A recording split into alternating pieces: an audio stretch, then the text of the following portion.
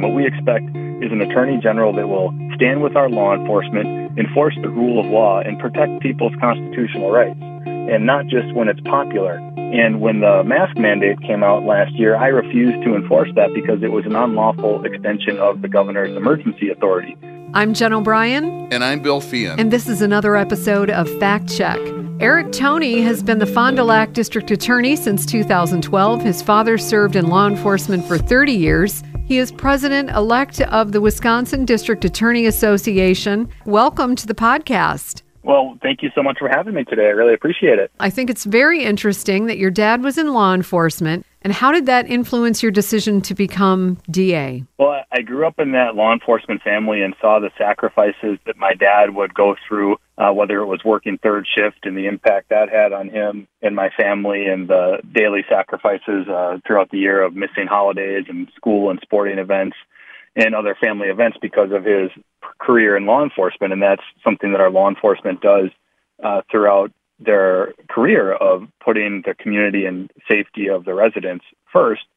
And we have an attorney general and a governor in our state right now who have effectively turned their back on law enforcement and are playing politics with public safety. And we really started to see that here in Wisconsin in the wake of the Jacob Blake shooting, when our governor condemned and convicted a police officer with no facts, and our attorney general sat by that night and did nothing.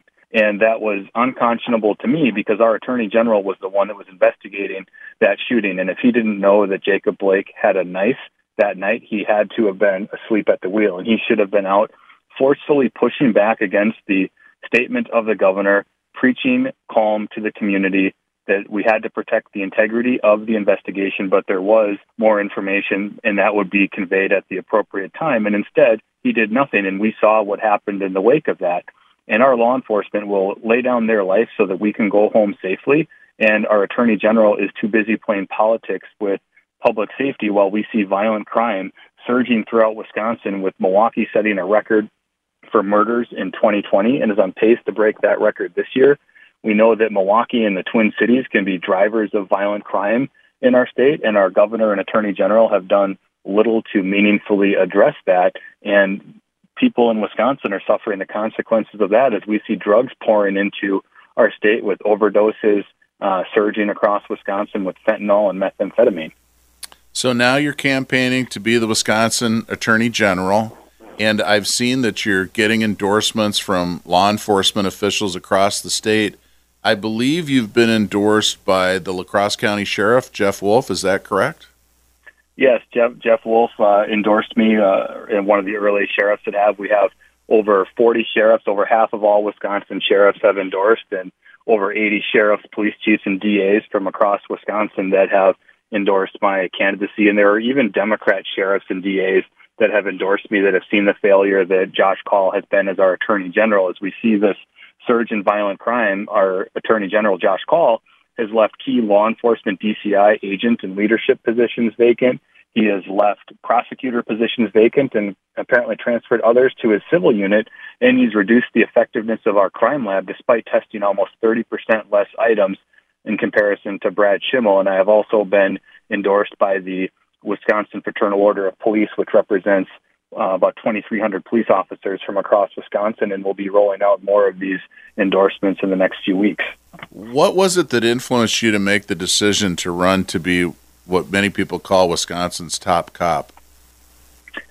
For me, there was so much frustration with our attorney general, whether it was his failure to give out concrete guidance during Marsy's Law, as that came out in the spring of 2020, giving crime victims a more level playing field with criminal defendants, his failure during the pandemic to give out guidance and hid behind the fact that there could be lawsuits, as law enforcement and prosecutors in the entire state of Wisconsin saw us essentially dive into legal chaos, and our attorney general was virtually nowhere to be found. But really the straw that broke the camel's back for me was seeing our top cop, our attorney general, failing to stand with law enforcement, as any attorney general must do. And I don't want bad cops out there just like anyone else, but I recognize they are few and far between, and the overwhelming majority of law enforcement are amazing, wonderful people that make tremendous sacrifices to keep us safe, and our attorney general fails to publicly recognize that. And I suppose it might not be surprising given he was a liberal activist attorney before he got elected. And if that's what he'd like to do, it's our obligation to retire him to private practice so that we can have an attorney general that we can be proud of. So it feels like a fundamental breakdown of society. Why aren't people more outraged? Well, I think people are. As I've gotten across the state, I've hit 42 counties so far this year as I've been traveling, talking about why I'm running for attorney general and what we should have in our attorney general. And I do believe people are upset and that the majority of Wisconsinites support our law enforcement and believe that they're wonderful, amazing people. But there's such a loud minority, and sometimes, unfortunately, our media can be part of it. But leaders and their words matter. And we saw that in the wake of Kenosha in what Tony Evers and Josh Kaul said or did not say. And people are responsible for their own actions, but we have to recognize that words matter and leadership matters, and we are seeing none of that from our governor and attorney general, and that has people, I think, angry and excited about 2022 and sending them, retiring them out of Madison. And how will you be different? So one thing that is so important is that we have an attorney general that will enforce the rule of law, not just when they agree with it, not just when it's politically popular, but every time. Because the rule of law is part of what makes America so great, is what separates us from the rest of the world, that we have due process, we have constitutional rights, and that we protect those at every turn. And we have an attorney general that is too busy pandering to liberal interest groups. We saw that especially with a DNR lawsuit that he filed earlier this year, trying to remove Dr. Pren from the DNR board in the face of Wisconsin Supreme Court precedent and statute. And I called on our attorney general to dismiss his lawsuit because it didn't follow the law. Obviously, he didn't listen to me, but a judge ended up dismissing his lawsuit, and it was a Dane County judge that said our attorney general was wrong on the law. And that's saying something, given what we often see from Dane County. And what we expect is an attorney general that will stand with our law enforcement, enforce the rule of law, and protect people's constitutional rights, and not just when it's popular. And when the mask mandate came out last year, I refused to enforce that because it was an unlawful extension of the governor's emergency authority. And that didn't make me very popular with some within our local government because of, some perception that others had about COVID-19. But it was the law that I was following. And that is so important that we have an attorney general that will do that every time, regardless of what our personal opinions are. And we don't have that with our attorney general now. Okay, you stole my thunder.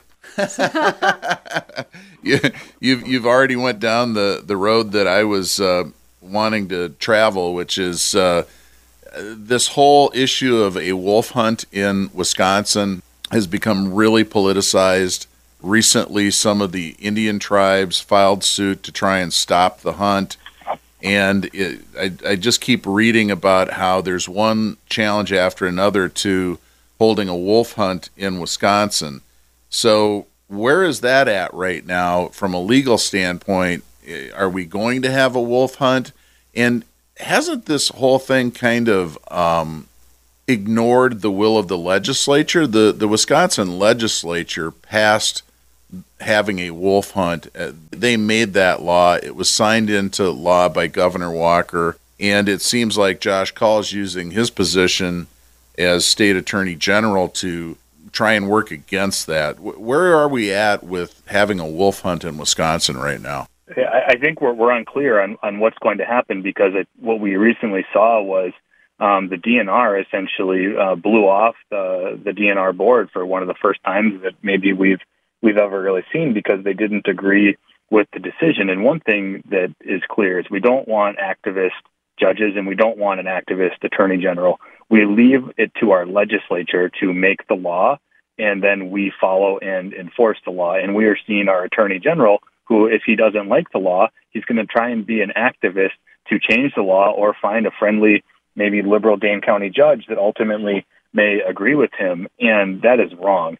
It is so important that we leave the lawmaking to our legislature, and we're going to have to see, I think, how this plays out with the DNR taking a different approach than the board. And ultimately, I don't know what is going to happen, but at the end of the day, we have to make sure that we are enforcing the rule of law. And it's become a sad state of affairs when it takes groups like the Wisconsin Institute of Law and Liberty or our legislature to have to file some of these lawsuits to actually enforce the law when that is the job of our Attorney General. But he's only choosing to do it when he agrees with it, and that's not what our country is about, and that's not what our Constitution demands.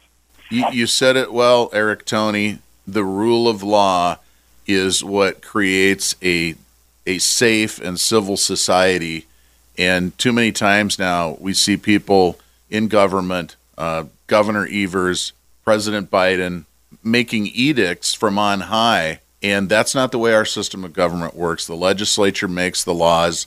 The executive is supposed to enforce those laws. I look forward to hearing from you again as you continue down this campaign trail.